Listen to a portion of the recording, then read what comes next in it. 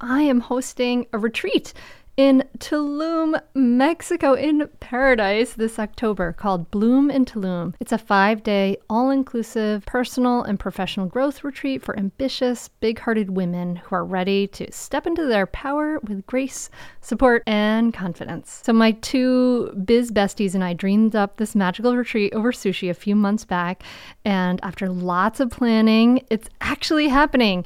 We have mapped out a thoughtful itinerary with lots of downtime to make the most of this beautiful paradise beachside location and also set you up for a powerful and memorable experience of growth. There's only 20 spots available, and all three of us are promoting it to our full community. So that's like over 50,000 people. So I imagine the spots will fill very quickly.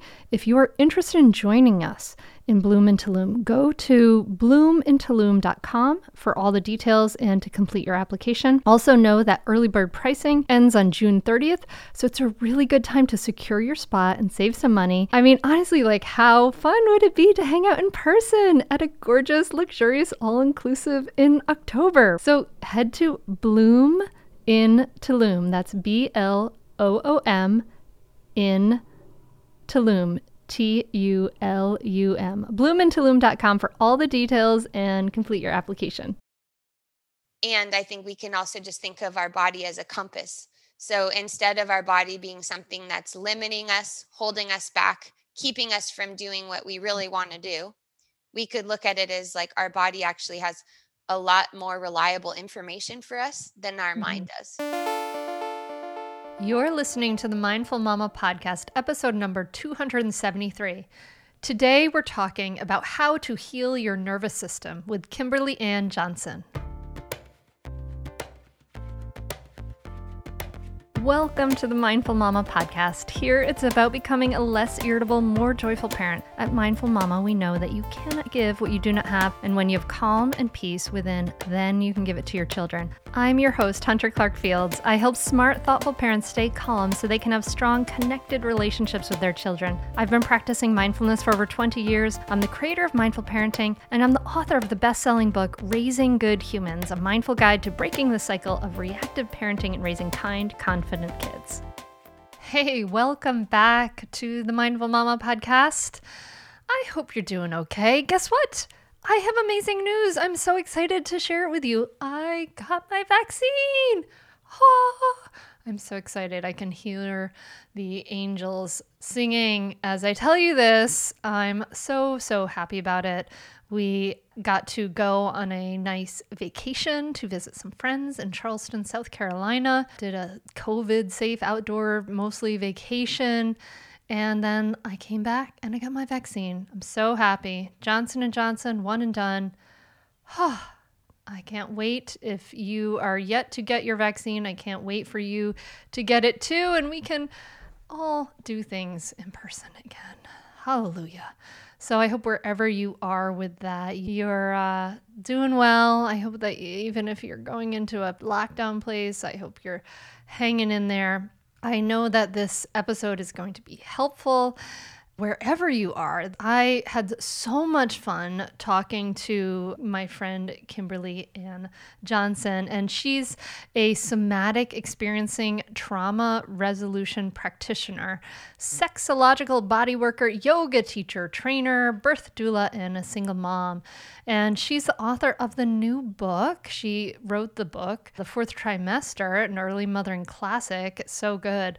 But her new book is called Call of the Wild: How We Heal Trauma, Awaken Our Power, and Use It for Good. So I'm so excited to talk to Kimberly. She's also the host of the Sex, Birth, and Trauma podcast. You know, the thing is, our bodies are telling us so much, but many times we're just not listening. So in this conversation, we're going to talk about how tuning into our bodies is really this starting point for understanding our needs, improving communication, and finding our inner jaguar. So we're going to talk about predators and prey and your nervous system. There is so much good stuff here. I know that you are going to get so much out of it, and I really want you to listen for 3 very important takeaways. One is that our bodies have a register of everything that we've been through. Okay, so they keep a register of that. And also, too, how our social nervous system influences our behavior and actions. And this is such an important piece of understanding for us to have just about the way we work. It's so, so vital. And then the third takeaway I really want you to listen for is how removing the judgment from our view of predator and prey energies can heal us. This is really, really interesting stuff. Get to hear me talk about my artwork, all kinds of cool stuff in here. So I cannot wait for you to dive into this conversation. I could have talked to her for hours and hours, and I know that you are going to love it. Okay, I think that's all I got for you before we dive into this awesome episode. Join me at the table as I talk to Kimberly Ann Johnson. Kimberly, thank you for coming back on the Mindful Mama podcast. You're a returning guest. Woo! Yay! I'm so excited to talk to you about your book, and I'm enjoying it so much, Call of the Wild. And the subtitle is, I'm going to say it here because it's so pertinent, How We Heal Trauma, Awaken Our Own Power, and Use It for Good. And in it, I just want to kind of just dive right in because there's so much great content to talk about in this book, that I think I was thinking about well, we have to kind of describe what the problem is a little bit, right? That we all have. And you say that despite years of therapy or meditation and yoga, many of us feel like trauma and shame and anger persisting. And you describe a metaphor for trauma that involves a river and a whirlpool that I thought was a very astute. I really like that. So I was wondering if you could talk to that a little bit. Sure. Thanks for having me back. It's fun to have a long-term relationship. And for listeners who don't know, we've met each other in person, and I love your artwork that came off of the last podcast. That was just after we even hung up the podcast. I was like, what's that painting that you have behind you? So for anyone who doesn't know, you also have an alter ego as an incredible fine artist. And I am lucky enough to have one of your paintings in my house. So the river analogy is about capacity. Sometimes people think that healing trauma means we're going to feel good all the time, that we'll just have joy and we won't have the other facets of life. And a river has river banks. Sometimes when we feel compressed or stressed, or we're carrying a lot of tension or trauma in our systems, those river banks are narrow and the amount of water that can run through them is very little. It's like a trickling stream. And then when we have outer stimulus, a lot of our energy gets veered off into these whirlpools, which in somatic experiencing we call a vortex of trauma or a vortex of healing. So, the river's going along and then something happens, and then there we are, and all of our energy is siphoned off, and we're taken off of the course of where the river wants to go, which is, a healthy river. There's going to be obstacles. There's going to be rocks and beaver dams and animals, and then the water flows around it. So the process of healing trauma is shoring up those riverbanks so that it's not so easy for us to spin off into the vortex of trauma. And the vortex of trauma could look like a syndrome, like anxiety or depression or an autoimmune condition or a behavioral reaction, that all of a sudden we don't find ourselves just defaulting into that vortex. And then our riverbanks actually get wider and the flow of the water gets stronger, because what we can quote unquote handle, or what's in the realm of our capacity to be with without short circuiting into those responses, just gets much wider. So the one other interesting part of that is that most of the time in the spiritual world, in the self-help and development world, we think that we have to learn how to be with difficulty. The biohacking world is all about you got to learn how to be with the tough stuff. But actually what we know from healing trauma is we also have to learn how to deal with what's good and feel pleasure and be able to hold on to the things that feel good. We actually can't help someone heal trauma unless they have a capacity to stick with something that feels good in their system. Otherwise, we just go with them into their trauma vortex. It's really interesting that whole piece about we need this capacity to feel good, because when I'm as I've noticed over the years as I pay attention to my body, I notice that, like, something that feels really good can feel as weird and unsettling as something that feels really bad. And it's interesting because it's like, because you described the nervous system and arousal, and I think of that the way, like, something feels so good, it can when I zoom into my body and I get into that, and we'll talk about that whole idea of that felt sense, it's like it's just as it is like a feeling of like arousal, like, oh, there's this, and and I know that a lot of us try to kind of get back to back to normal, right? When something, or what's familiar, when something feels really good too. Definitely. And that can be feeling good sexually. That could be making amount of money that you've never made or getting an offer. Even just right now, I have this amazing project that I got selected for, and I'm procrastinating about it. And I'm procrastinating because I want to get it right. And there's some perfection in there. And then there's also the fear of not getting it right and the exposure. So novelty can register as activating. It's not just learning how to roll with or tolerate discomfort. It's like, well, how can we be with each other in victories? Like, how Mm, can we celebrate with each other? It's so complicated right now because the world is ever more framed in threatening ways, whether it's the planet or how we are together racially or how we are together with sex and gender.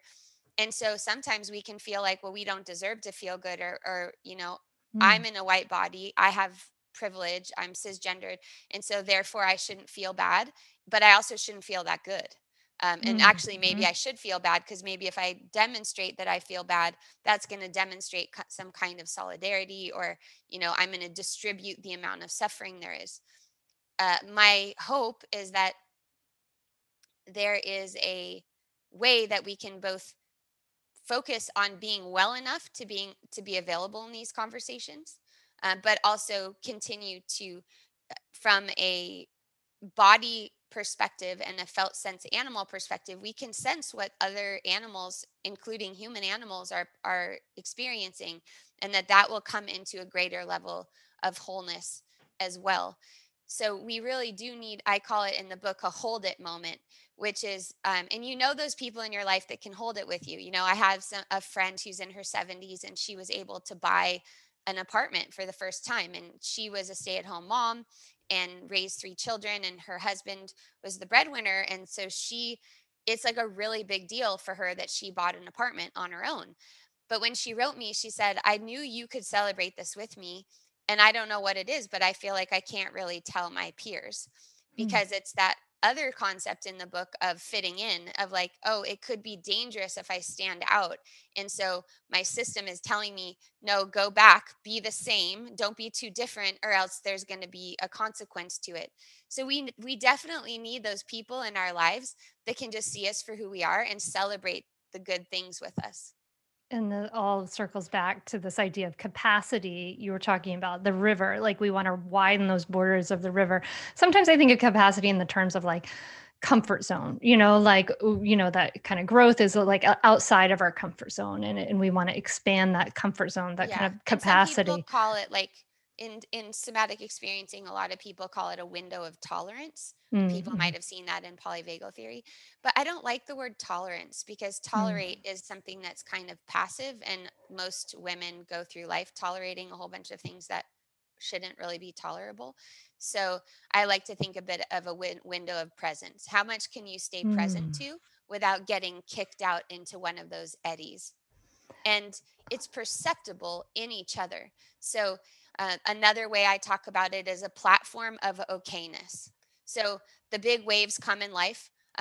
Everyone listening has had them this year. There's not anyone who hasn't had a big, their boat's been seriously rocked, or the canoe that you're on in the river is like, whoa. Uh, but to what extent does that stress become trauma is how we're able to metabolize it and digest it, and mhm. the amount of platform of okayness, or our margin of capacity, or our window of presence to be available to life in spite of all, or in addition to all of the big waves.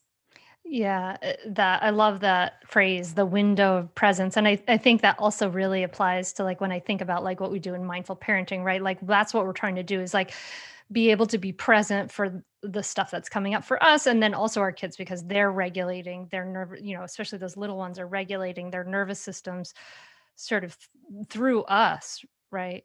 So you describe this like body first and the word somatic, I want you to like kind of just define that because you use that a couple times, but like body first, nervous system focused approach to this healing work. So can you describe but what is the difference? Like what's kind of like the normal way we're doing things and what is this body centered nervous system approach? Sure. I don't want to make huge generalizations because Hmm. I know that a lot of your listeners have all different kinds of somatic practices, meditation practices, body based practices. But in general, Hmm. most of the way that our culture, meaning white overculture, is organized is a neurocentric framework. So things are top down. So you make affirmations, you make your gratitude list, you decide your self care practice, and you're doing all of those things with your rational mind. And you're telling yourself, this is what's good for you. I should like this. If I don't like this, I better learn to like this. Uh, the other way of doing things is a bottom up approach. So it's listening to what's happening and what your body's telling you and assuming that your body actually has good information for you. So our culture really rewards us for overriding our body because it's Hmm. inconvenient, even to go to the bathroom. Like we just saw that whole weird Amazon thing that came out that drivers are having to go to the bathroom in their truck because they don't have enough time to stop and go to the bathroom. But even as somebody who works at home in her house, sometimes I realize I've been holding it for like 2 hours and I'm like, just go to the freaking bathroom. Let go of the bone. Like, what are you doing? Uh, so it can be as simple as that, like the very simplest of things. Do we know when we're hungry and we eat? Do we know when we need to either go for a walk or lie down? Hmm. Do we know when we need to be with other people or be alone? Not Hmm. based on what we think we should want, but based on what our system is really telling us that we need. So, probably most people listening have heard of the book Body Keeps the Score. Um, I think that's a little, I like that phrase. It says a lot. And I think we can also just think of our body as a compass. So instead of our body being something that's limiting us, holding us back, keeping us from doing what we really want to do, we could look at it as like our body actually has a lot more reliable information for us than our Hmm. mind does. And that comes with memory. So we tend to think because we're so brain neofrontal cortex oriented that memory is explicit memory. It's the thing that our brain remembers, the narrative our mind has told us. Whereas our body actually does have a register of everything that we've been through, independent of our mind. And those memories are implicit. So, those memories we might not have a cognitive narrative for, but they live inside of us. And those are the things that are actually communicating much more with other people. That's why communication, especially when power is involved, gets so confusing. Why people have repeat experiences like, oh, I keep getting into the same relationship. My kid keeps putting their hand up my shirt, and when I say no, doesn't listen to me. I keep getting in this dynamic with sex, whatever it is. It's because our system is always giving us opportunities to choose something that's more efficient, to choose something where our riverbank will be wider because that actually potentiates our system. But we look at it like we're getting punished, like, oh my God, here we go again. Like, same old conversation, same old this, because our nervous system is communicating that. And it's not the law of attraction, it's actually electrochemical signals traveling through our fascia that's communicating to another system because ultimately we're animals. So we're communicating all the time about, are we safe? Are we not safe? And what safe looks like is different depending on the relationship dynamic. We are sponsored by MIDI Health. If you're a woman over 40 dealing with hot flashes, insomnia, brain fog, moodiness, vaginal dryness, or weight gain, you don't have to accept it as just another part of aging. All of these symptoms can be connected to the hormonal changes that happen around perimenopause and menopause, and the experts at MIDI Health understand what you're experiencing and how to help. MIDI clinicians are menopause experts dedicated to providing safe, effective, FDA-approved solutions. MIDI care is covered by insurance, and with MIDI Health, you can stop pushing through it all alone. Schedule a virtual visit to discuss your symptoms and health background in depth. You'll come out of the experience feeling heard and with a plan to start feeling better. You deserve to feel great. Book your virtual visit at joinmidi.com. That's joinmidi.com. joinmidi.com. We are supported by Melon Headwear. These hats are perfect for Father's Day. They are built to be in and around water. They last 5 times longer than any other hat. They're naturally antimicrobial properties.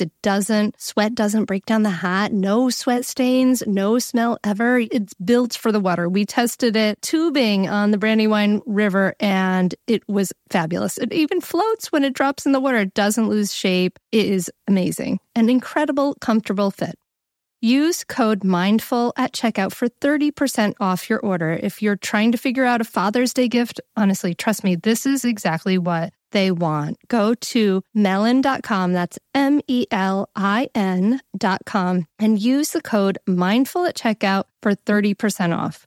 Melon rarely offers discounts, so don't miss this opportunity. It is, I swear, the perfect Father's Day gift. Premium headwear, melon.com. Use the code MINDFUL for 30% off. So the idea of kind of going into this body-centered, nervous system first approach is what I'm kind of hearing from you is that I love what you're saying that, and how you say it in the book, how the body, that we have this innate intelligence, it's this trust of the body, right? Not rather than, as you change it, like when the body keeps the score, right? And it's more about really coming into perception with the body and getting out of our story a little bit. And you talk about this idea of these electrochemical signals.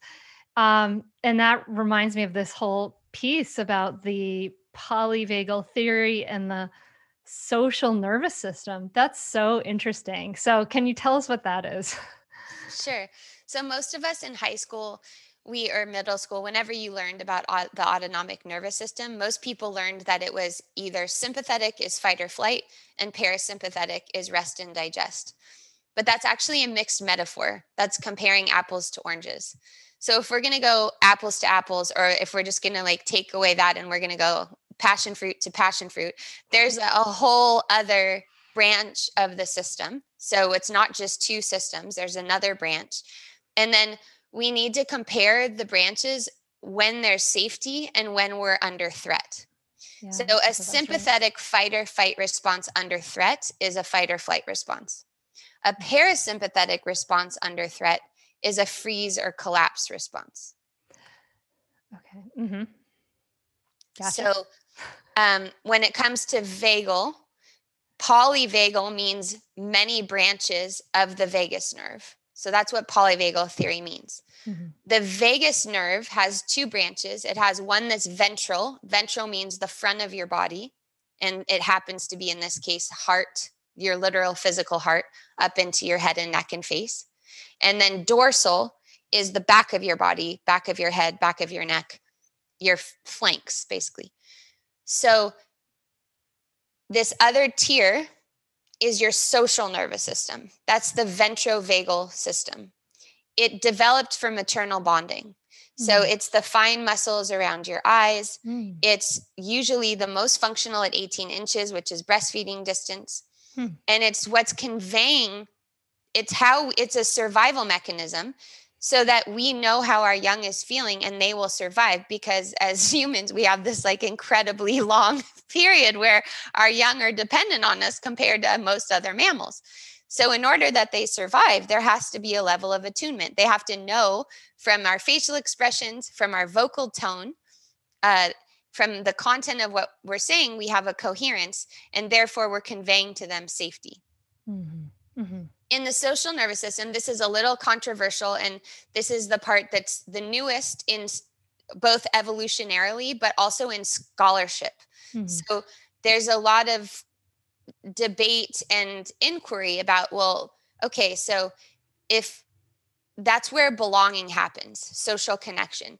And people usually like to say, well, animals like birds have really complex social networks. Totally. But it's different because it's not operating from the same Well, but it's central interesting, system. like as you described that with like the eyes and that close connection. I'm recently, like for the last year and a half, I've been a dog owner, and like that whole thing with the eyes with the dog and that connection. I'm like, stop at the dinner table because you're killing me. But That's because that you have sounds one like of the doodles that are basically humans. Those dogs are like humans. I dog sat one of them once and it spooned me. And I was like, yeah, what is my going dog spoons on? me. Yeah, totally. Yes. Yes. She's a Uh, pretty pity, but yeah, I mean that they're like highly social, herd or pack animals or whatever, the same way humans are. I mean, I don't know. Am I reaching here?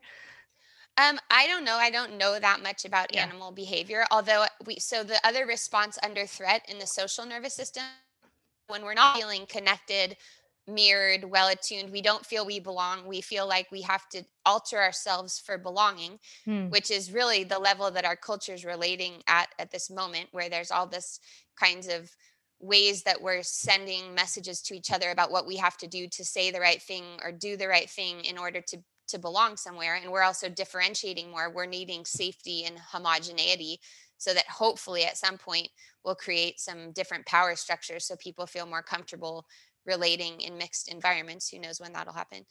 Um, so at the social level, the response that maybe some people listening have heard of before is called, one of them is called fawning. Hmm. And fawning is really came into popular discourse, I think, mostly during the Me Too movement, or the resurgence of it, this most recent one in 2017, uh, because fawning is when you go closer to a threat. And the social nervous system dynamics are really impacted by power. So if you're in a position of less structural power, it behooves you to behave in certain ways that are dictated by the person who has more structural power. And if you can approximate it, it's less threat than if it's farther away from you. So all of these situations that we saw of women going up to hotel rooms that from the outside seem like, well, why would you do that? Why would you, when you're in it, your physiology is telling you that it's safer for you to do that than it is for you to have the consequences of it farther away, or why someone returns to domestic abuse, or why someone is assaulted by someone and could continue a relationship with them. It's a system that's also profoundly impacted by hormones, because it evolved from maternal bonding. Maternal bonding is based on estrogen and oxytocin. So female hormones like estrogen and oxytocin predispose us towards how we relate with each other. So, in some people call it a superpower. It's a superpower because we're highly attuned and we're wired for that attunement. The flip side of that is that we're also disproportionately impacted by the flip side of that, which is really being so concerned and attuned about what everyone thinks about us and how everyone perceives that we are. And so we choose either this fawning, which is being really super nice, appeasing, tolerating, or the flip side, fitting in, which is camouflaging, not standing out, not saying what you think or who you are. And if you look at it in a racial spectrum, then fawning is more like code switching. Like, I'm going to do the thing or behave in a submissive way so that I'm not punished by this power dynamic. Or I'm going to assimilate and I'm going to erase my difference so that I don't stand out, so that I'm less likely to be harmed. Wow. So we Yeah. have a lot of but people think that this is a rational thing, and it can be. I mean, you can choose to code switch, but it becomes ingrained and it becomes personality, and then it's passed generationally because it's survival. And the same goes for female male. Like, we're coded for being able to locate danger, and how we locate it is usually through these facial expressions and coded we could call it body language, but it's a little bit deeper than body language. Huh.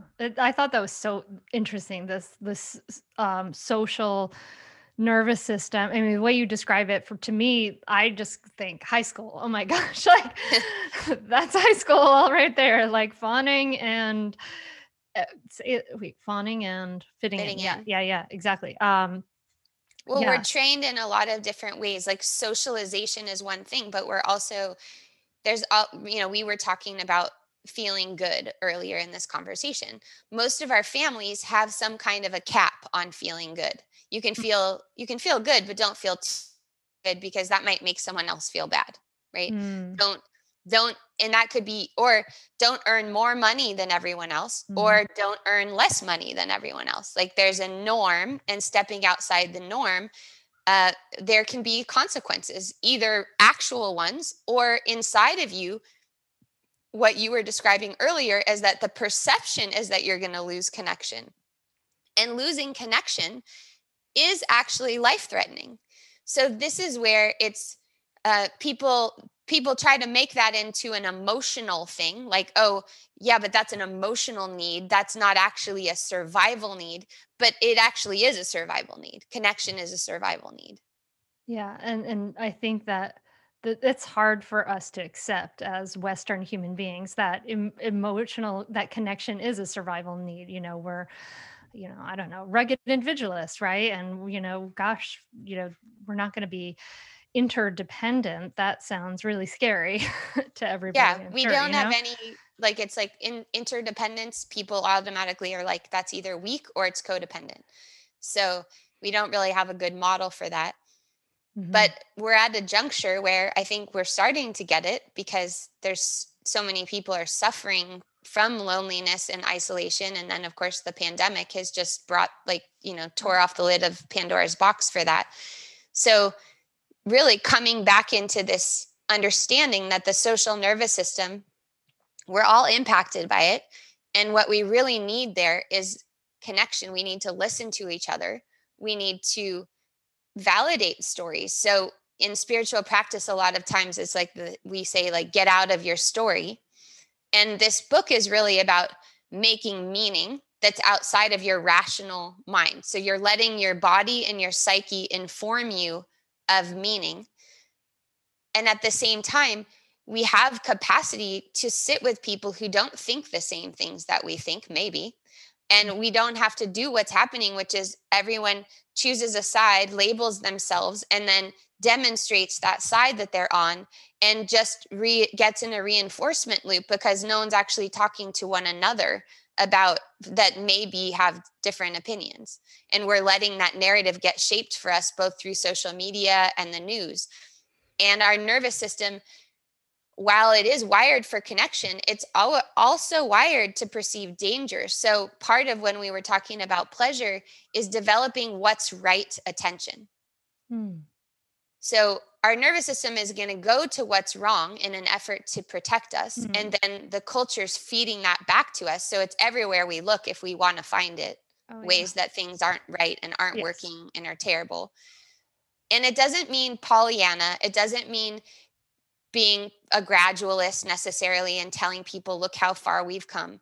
It's really more of a personal thing, where you recognize what's around you, and you're able to actually take in information that's happening in real time, and know that what is right is going to give you the sustenance and the stamina to be able to make your own decisions, act from your center, become a trustworthy ally, become a reliable parent, repair when there's ruptures, right?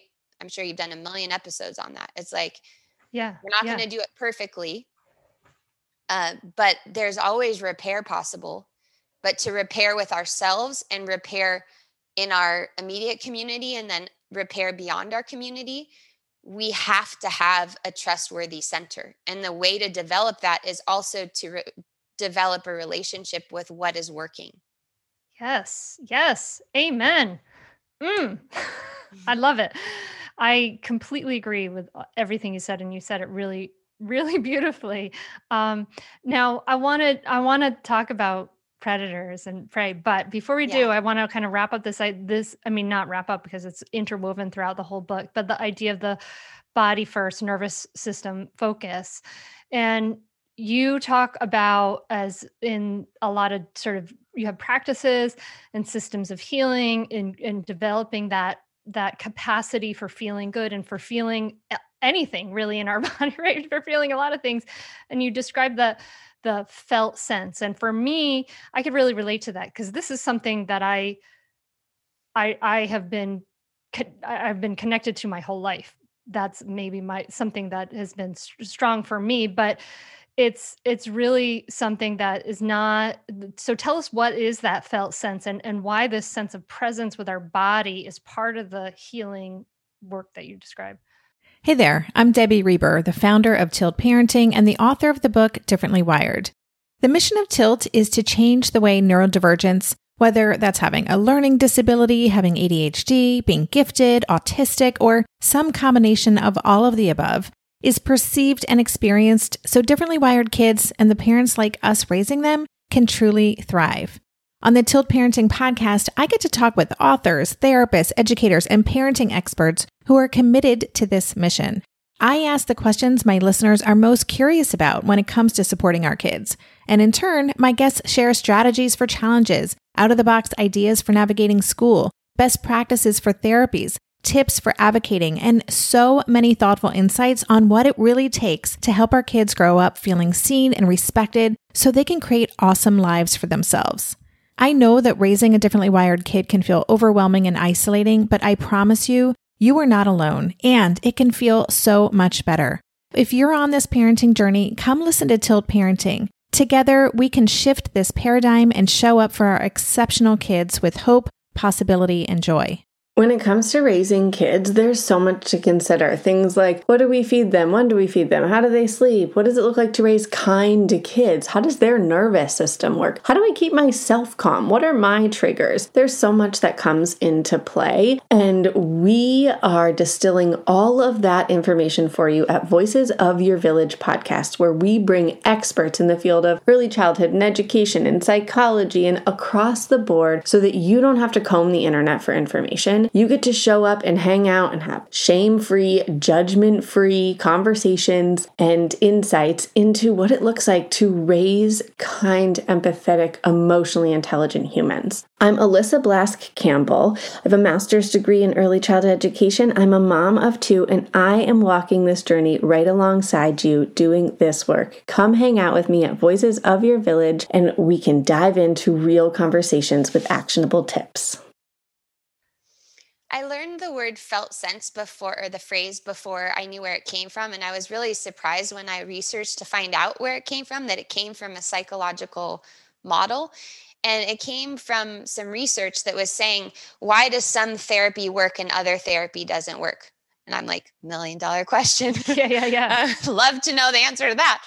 And what they found was that the people who were actually quote unquote getting better, which I think means feeling better, feeling more content in their lives, feeling there was some kind of resolution with who they are and what they're meant to do in the world, was that as they spoke, they were speaking from a felt sense experience. And the way that the interviewer knew that that was happening was that they were speaking slowly and they were describing things that they hadn't described before. So you could tell by the way that they were speaking that it was alive to them in that moment. So if they said, I'm sad, and the interviewer said, well, tell me more about that, they would say, well, it's kind of like I've got a weight on my shoulders. And if there was like water that was sitting between one arm to the other, it feels like it's, mid-level turbulence. And they could just describe from a quote unquote felt sense, which means in that moment what they're feeling, not a record of what they were feeling. So you probably do this when you help people with meditation, because people oftentimes, if they come to me or they come to you for a session, they're usually there to solve a problem. They're there because they don't feel good and they want to feel better. Okay, totally normal. We've all done it. That's why we seek help most of the time. You don't feel good and then go, yeah, I'm going to give myself more support. That would be awesome. And I am learning how to do that, but it's not usually what happens. So then people will say, well, they'll tell you, well, I feel this and I feel that. And the question is, are you feeling that right now? Mm-hmm. Yeah. And then sometimes the answer is yes. Most of the time the answer is no. And then it's like, okay, well, what are you feeling right now? And not it could be a feeling, emotion, or it could be a sensation. Mm-hmm. What is the sensation? And sensation language tends to be in the present moment. And it's not really controvertible, because you could tell somebody you're angry. And then, we have this language from the 80s that's like, let me feel my feelings. And like, no one can invalidate my feelings. But the thing is that you could say you're angry and not appear angry whatsoever. I think lots of people have this experience. I mean, I had a whole relationship where I kept telling the person that I was angry, but because I wasn't embodying anger, they didn't listen to me, because it was like, I didn't seem angry and I wasn't culturally coded as angry in a way they could recognize. So I wasn't getting the response. And we have this like, white puritanical culture that says like it's best to like not be emotional and describe how you feel, and then don't be volatile, or like with your kids, don't lose your temper and don't do this. But it's also some of the time good to just really be what you are. And it's not as effective. It's really interesting because that's not as effective. And some of the things I have to coach people in mindful parenting is like when they're describing how they feel, and like, show me with your face what you're feeling. Like when you say this in a super calm way, like that seems fake because you're not showing it to me, Right. Exactly. Yeah. And it doesn't seem, there's no eros behind it, right? There's no power that's coming behind it. And as long as we're talking about parenting a little bit, we tend to think that like we feel like we've got to protect our children from those big feelings. But really, we help them develop their platform of okayness by being able to respond to all different kinds of feelings and situations, and know that they're okay and that the relationship is still intact. My parents started reading this book, which is really exciting because they didn't really read the first book. And what my dad and I were having a heated conversation about racism, and I was trying to explain to him that what racism meant in his generation isn't what it means to this generation and what's happening. And I was trying to give him some context. So like if someone calls you a white supremacist, it doesn't mean they're calling you a KKK member. It means they're telling you you're embroiled in a culture that has these values type thing. So he was saying, well, I reject that, and here's why. And we were having an active, lively discussion, but I was super excited because in high school, all I did was like cry all the time while I talked to my parents. So I was like, okay, well now I can actually do this. And my parents are different from me, and we can but I want to still have a conversation. I love them and I want to be in a relationship with them about things that matter to me. And my dad goes, okay, well, this was a lively conversation, but I learned from your book that just because we're having conflict doesn't mean we can't stay in connection. And I was like, yes. Yeah. Like, I was just like, oh, fuck yes. Like, thank you. We have been waiting for this, because that wasn't how it was when I was growing up. It was like it's not that my parents didn't let me disagree. They let me disagree, but either I didn't have the capacity for the conversation when went into my trauma vortex, which was pretty much like, they don't care about the world. They only care about themselves, all the meanings that I made out of it because of my point of view. So, well, I forgot where I started. That's okay. I love that. Yeah, we were talking about the felt sense and kind of just coming into our body. Yeah. And I think it sounds like you're doing exactly what I help people do, which is coordinate response. So to me, I like the word coherence. Some people like the word congruence, but for me, coherence is like a bell tone that's crystal clear. And the way you hit a crystal clear bell tone is you coordinate your facial expressions, the tone of your words, actually like where your voice is on the register. It's called prosody. And then your facial expressions, your affect, and your body language. That's how someone listens to you. And you get the response you're hoping for. The reason I learned this, which I think we talked about on our last podcast, but just briefly, is because my daughter wasn't listening to me when she was about 5. I mean, that's not the only time she didn't listen to me, but it was one of the times. That one time she didn't listen. Yeah, exactly. It was a strong phase where I felt like I was really losing ground, and people were telling me, if you don't get a hold of this, you're going to have a very authoritarian child. And that was freaking me out because I wasn't noticing it. So, yeah, basically what happened is we went with 5 adults somewhere and they all wanted pizza or something, and she wanted sushi, and she convinced everyone to go to sushi. And my friends were just like, dude, you got to like get a handle on this. So I went to a somatic therapist, which is where I got the name of Jaguar. My course is called Activate Your Inner Jaguar. My book has a jaguar on the cover because my therapist was from the Amazon, and he told me, you're a jaguar. It's the female cubs it's the female that teaches the cubs to hunt. Look at you. You have golden skin. Look at your spots, your freckles. And it was at that moment that I realized, oh, I have a totally mixed up view of hierarchy. And I have this inherited thing from my culture that says that we're all equals and it's democratic. And so I'm giving her way too many choices than what she can actually handle. And I'm not taking my right authority in this situation because I have ambivalence about authority and power.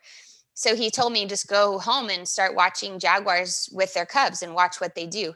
I wish those videos aren't on YouTube anymore, but it was a lot of wrestling and a lot of, the mom laying on the cubs and then getting up and struggling with pushing and pulling and showing who's in charge.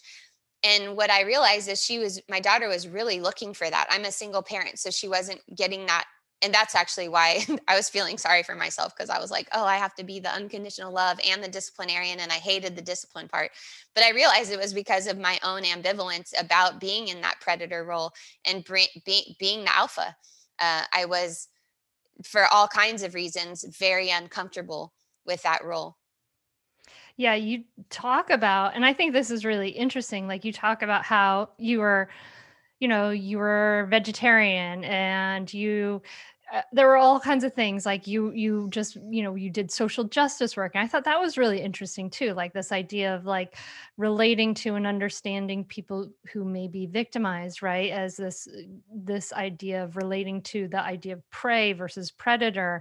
And, in the book, you describe how you watch a video of a animal stalking a bunny and a predator stalking a bunny, and you were like, oh, and you related to the prey, but you realize that all these other people related to the predator. And I thought that was so interesting, considering, like, for me, like, as like, this is something I've wrestled with a lot, this idea. I mean, I guess for me, like, this idea of, I get so frustrated at some point, like early on, with the idea that women should just like not have aggression, like with the idea, like when I was semi-vegetarian and wanting meat, and the idea that there was all the value judgments that are laid on this, and that, and you describe how a lot of women, especially, like, relate to this like prey dynamic, and that we have to kind of start to activate this inner predator. So I know we don't have a lot of time, but I feel like this is so important to touch on. Yeah. So I just recognized in that moment when we were watching the video that there were people in my class that related to the predator. And that was an aha moment for me, because I thought only bad people related to the predator. I thought everybody related to the prey and wanted the prey to escape and wanted, like, and I was nervous, like, watching it. I was like, oh my God, here it comes. No, get away, and when I saw that 30% of the class raised their hands, including women, saying they related to the predator and were having they were grinding their teeth, they were feeling saliva in their mouth, all of these visceral reactions, just like I was having the visceral tremors for the rabbit.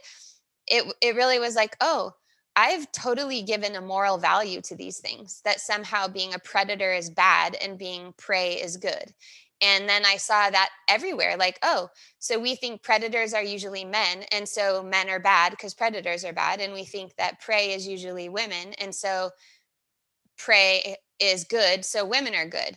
And then here we are in this super binary thing of like, you're either this or you're that. And in truth, in our nervous system, we have to be able to occupy that full spectrum.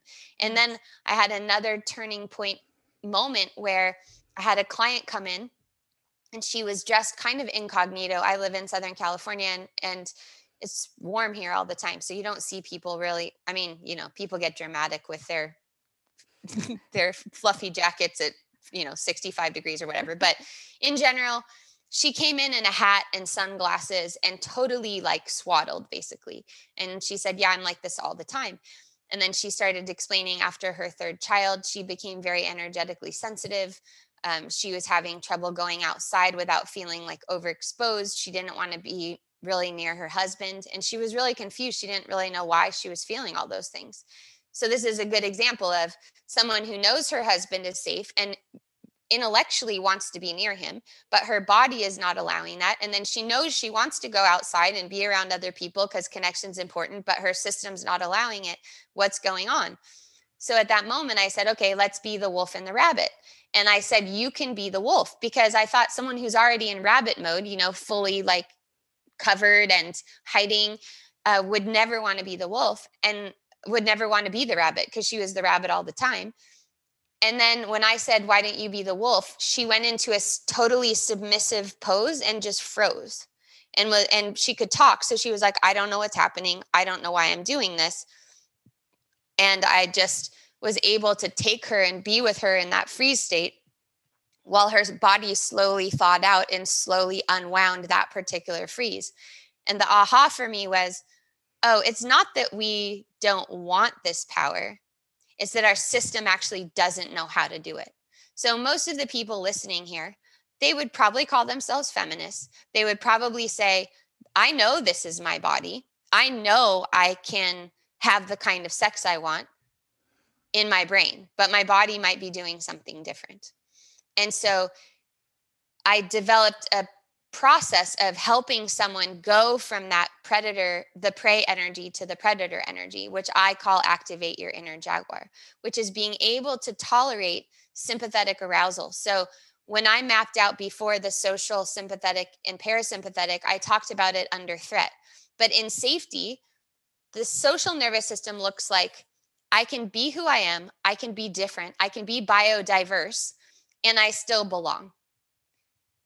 The sympathetic system is what wakes us up in the morning. It's what gives us energy. It's what gives us healthy power and drive. It's like the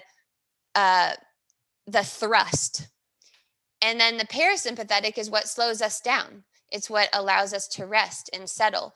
It's what allows us to release fluids. Birth, you need a combination of all of them. The social nervous system in birth is what allows you, the context that allows you to feel safe, that you know that you could express yourself and be listened to and belong. You don't have to perform your birth. You don't have to be a certain way for the people in your birth room. You can actually be the felt sense way.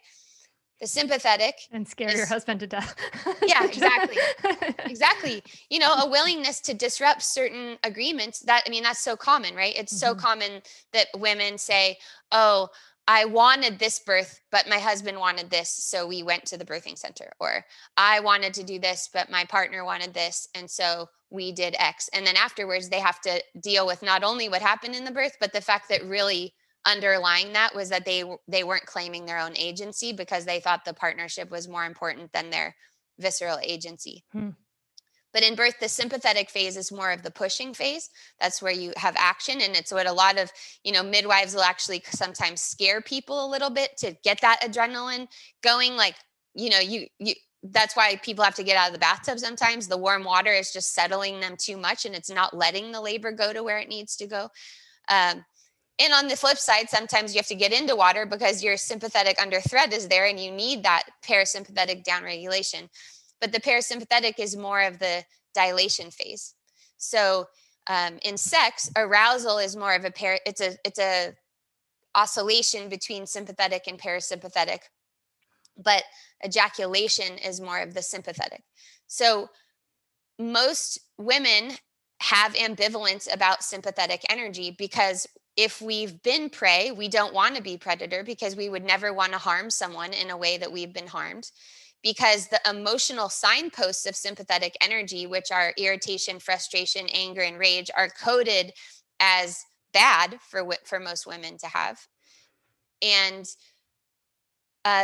there's all this emphasis on calming down and being more balanced and measured rather than, okay, but what happens when there's big energy? Because if, for instance, lots of people come to me and they want to be multi-orgasmic or something, well, you have to do that. Your river banks have to be very wide because there's a lot of unexpected things that can happen in that state.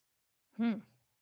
Yeah, and I love how what you're describing is, yeah, to use the words you use in your book, like pendulation back and forth. We need all of these energies. We need to Definitely. accept and embrace, find a way, to like accept and embrace all of these energies and say, like, these are all part of the human system. Like, I remember when I went on the 7-day silent retreat, and it was like 7 days.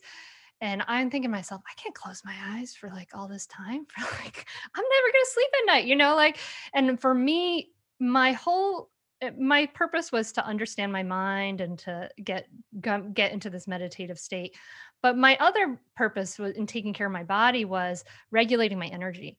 And I was like, okay, I know how to do this. Like, I know how to regulate my energy. I knew that too much, I needed to burn some energy. Like, I needed some fast movement. I went for a run every day. I did some really vigorous yoga during that retreat when everybody else was walking really slowly. I went downstairs in the basement and did some really vigorous yoga because, I mean, I can't agree with you more. Like, we need to be able to, like, it's about understanding our energy, accepting, being able to access all of our energy, expanding that capacity. It's so cool. Totally. And also that we're all not the same. Our rhythms Yeah. are, our inherent rhythms aren't the same.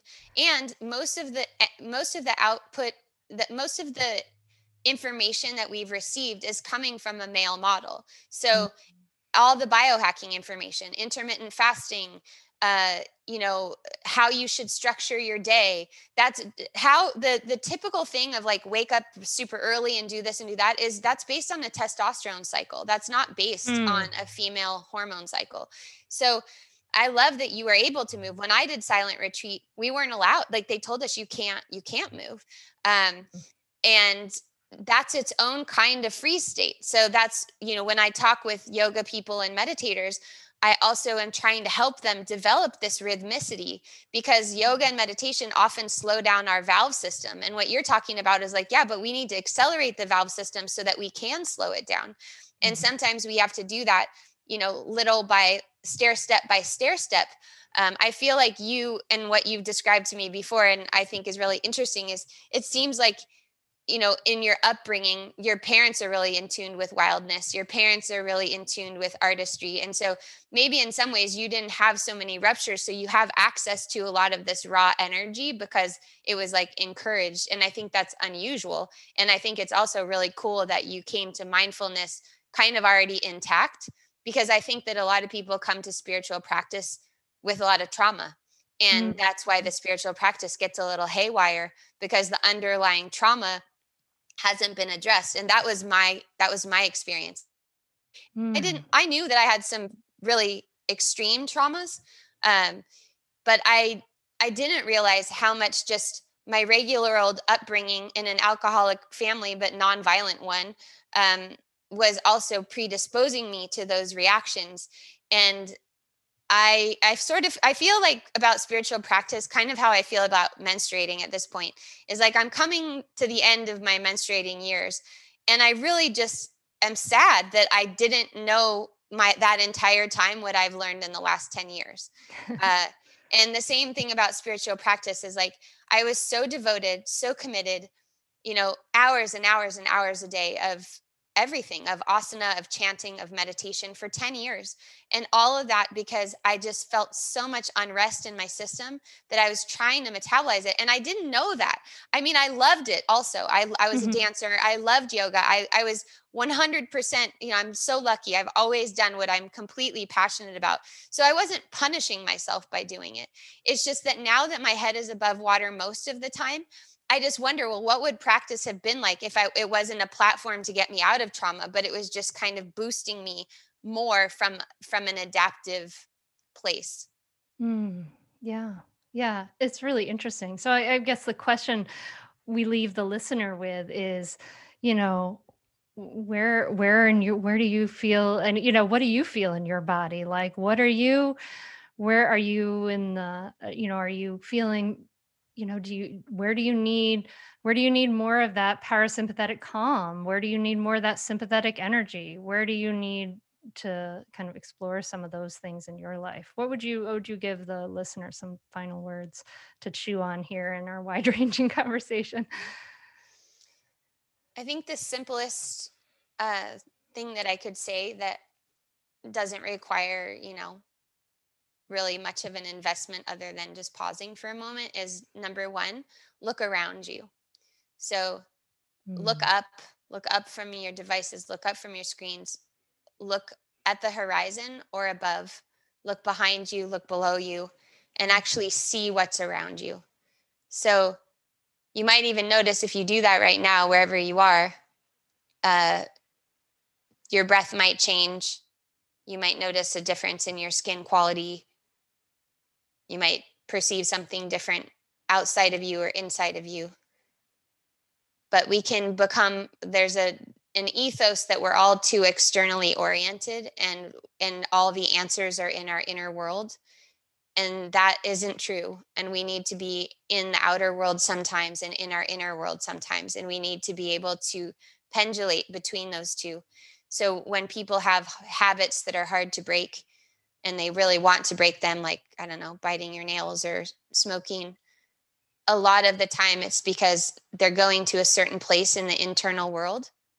And so that practice of going to the outer world, like noticing something that's outside of you and letting your attention land there like a bird that lands on a branch, and then going inside you and noticing something that feels good.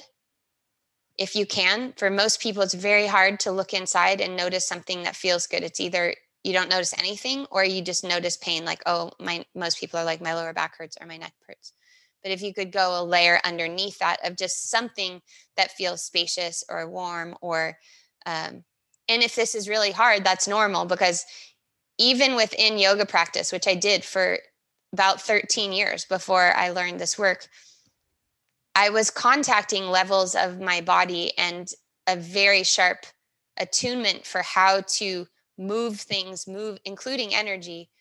It wasn't noticing what's happening in a resting state and developing this pendulation. If you watch animals, they do it normally. They're just, and well-regulated humans do it normally, but we make meaning to it. So like if someone's not giving you great eye contact all the time and they're looking around, you're like, why are you looking around?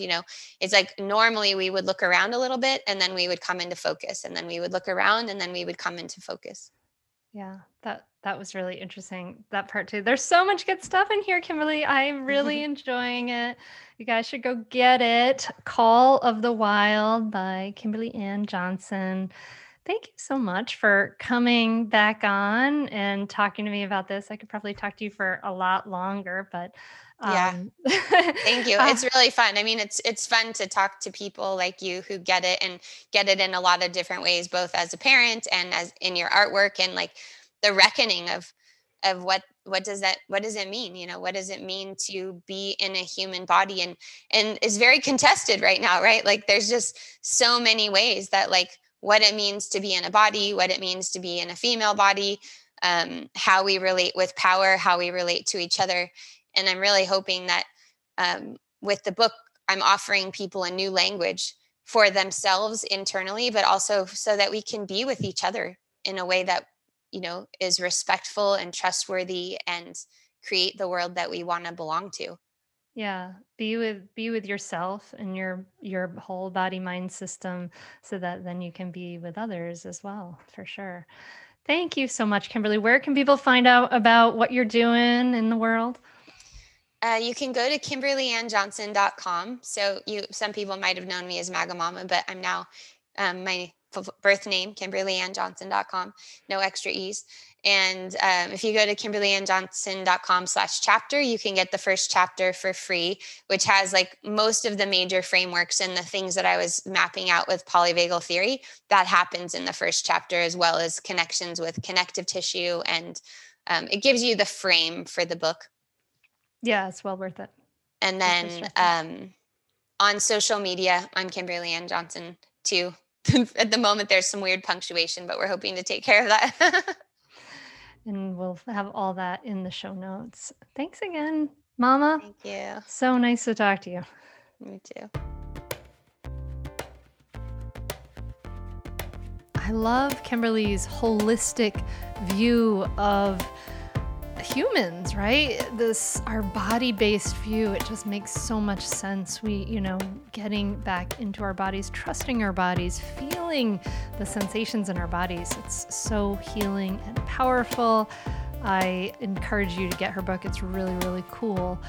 I'm hoping you have a beautiful week. I hope you're in some nice warm weather, enjoying the outside with your family, looking at the beautiful, sometimes like today I was walking along and I saw a violet just like bursting out of this crack in the sidewalk. And it's like, it's where I really see the abundance of the earth and the universe. I love seeing things pop through cracks in sidewalks. So I hope that you can enjoy some of that this week. And I thank you so, so much for spending time with me and sharing that precious resource with me, your time. I'm really honored that we could do that. So thank you so very much, my friend. And I will talk to you again next week. Namaste. Definitely do it. It's really helpful. It will change your relationship with your kids for the better. It will help you communicate better. And I'd say communicate better as a person, as a wife, as a spouse. It's been really a positive influence in our lives. So definitely do it. I'd say definitely do it. It's so worth it. The money really is inconsequential when you get so much benefit from being a better parent to your children and feeling like you're connecting more with them and not feeling like you're yelling all the time or you're like, why isn't things working? I would say definitely do it. It's so, so worth it. It'll change you.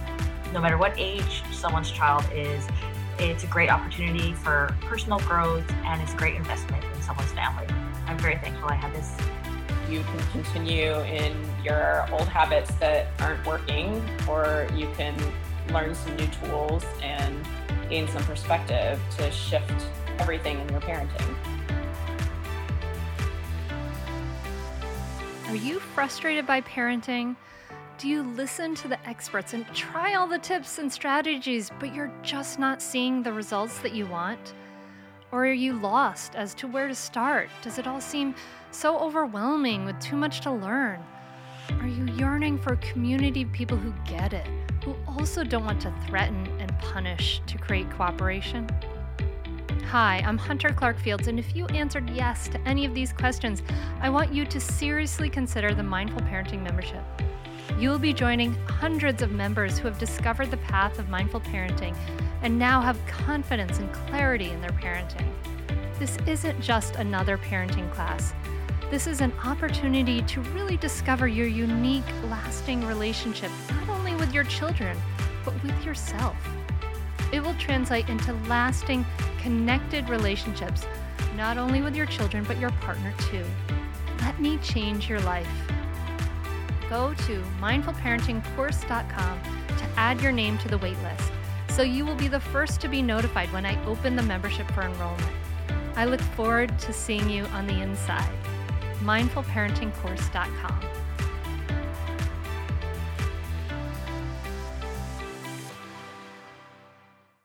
Hi there, I'm Andrea Owen, self-help author with 19 translations of my books, global keynote speaker, and life coach. My podcast, Make Some Noise, has been serving up self-help in a simple-to-digest way for the last decade. The topics brought in each episode are practical and easy to implement around topics such as working through fears that keep you stuck, different modalities of therapy, managing your negative self-talk, and more. We bring you guest experts, solo episodes, and I even coach listeners on the air around relatable struggles. I also do my best to weave my sense of humor into some heavy topics because, let's face it, life can be pretty hard, and it's so much better when we can have some fun while walking through our challenges. Whether you're seasoned in personal development or just starting out, Make Some Noise podcast will help you become the best version of yourself, the person you're proud of when you look in the mirror and show up in your life. Simply search Make Some Noise with Andrea Owen wherever you listen to your podcasts.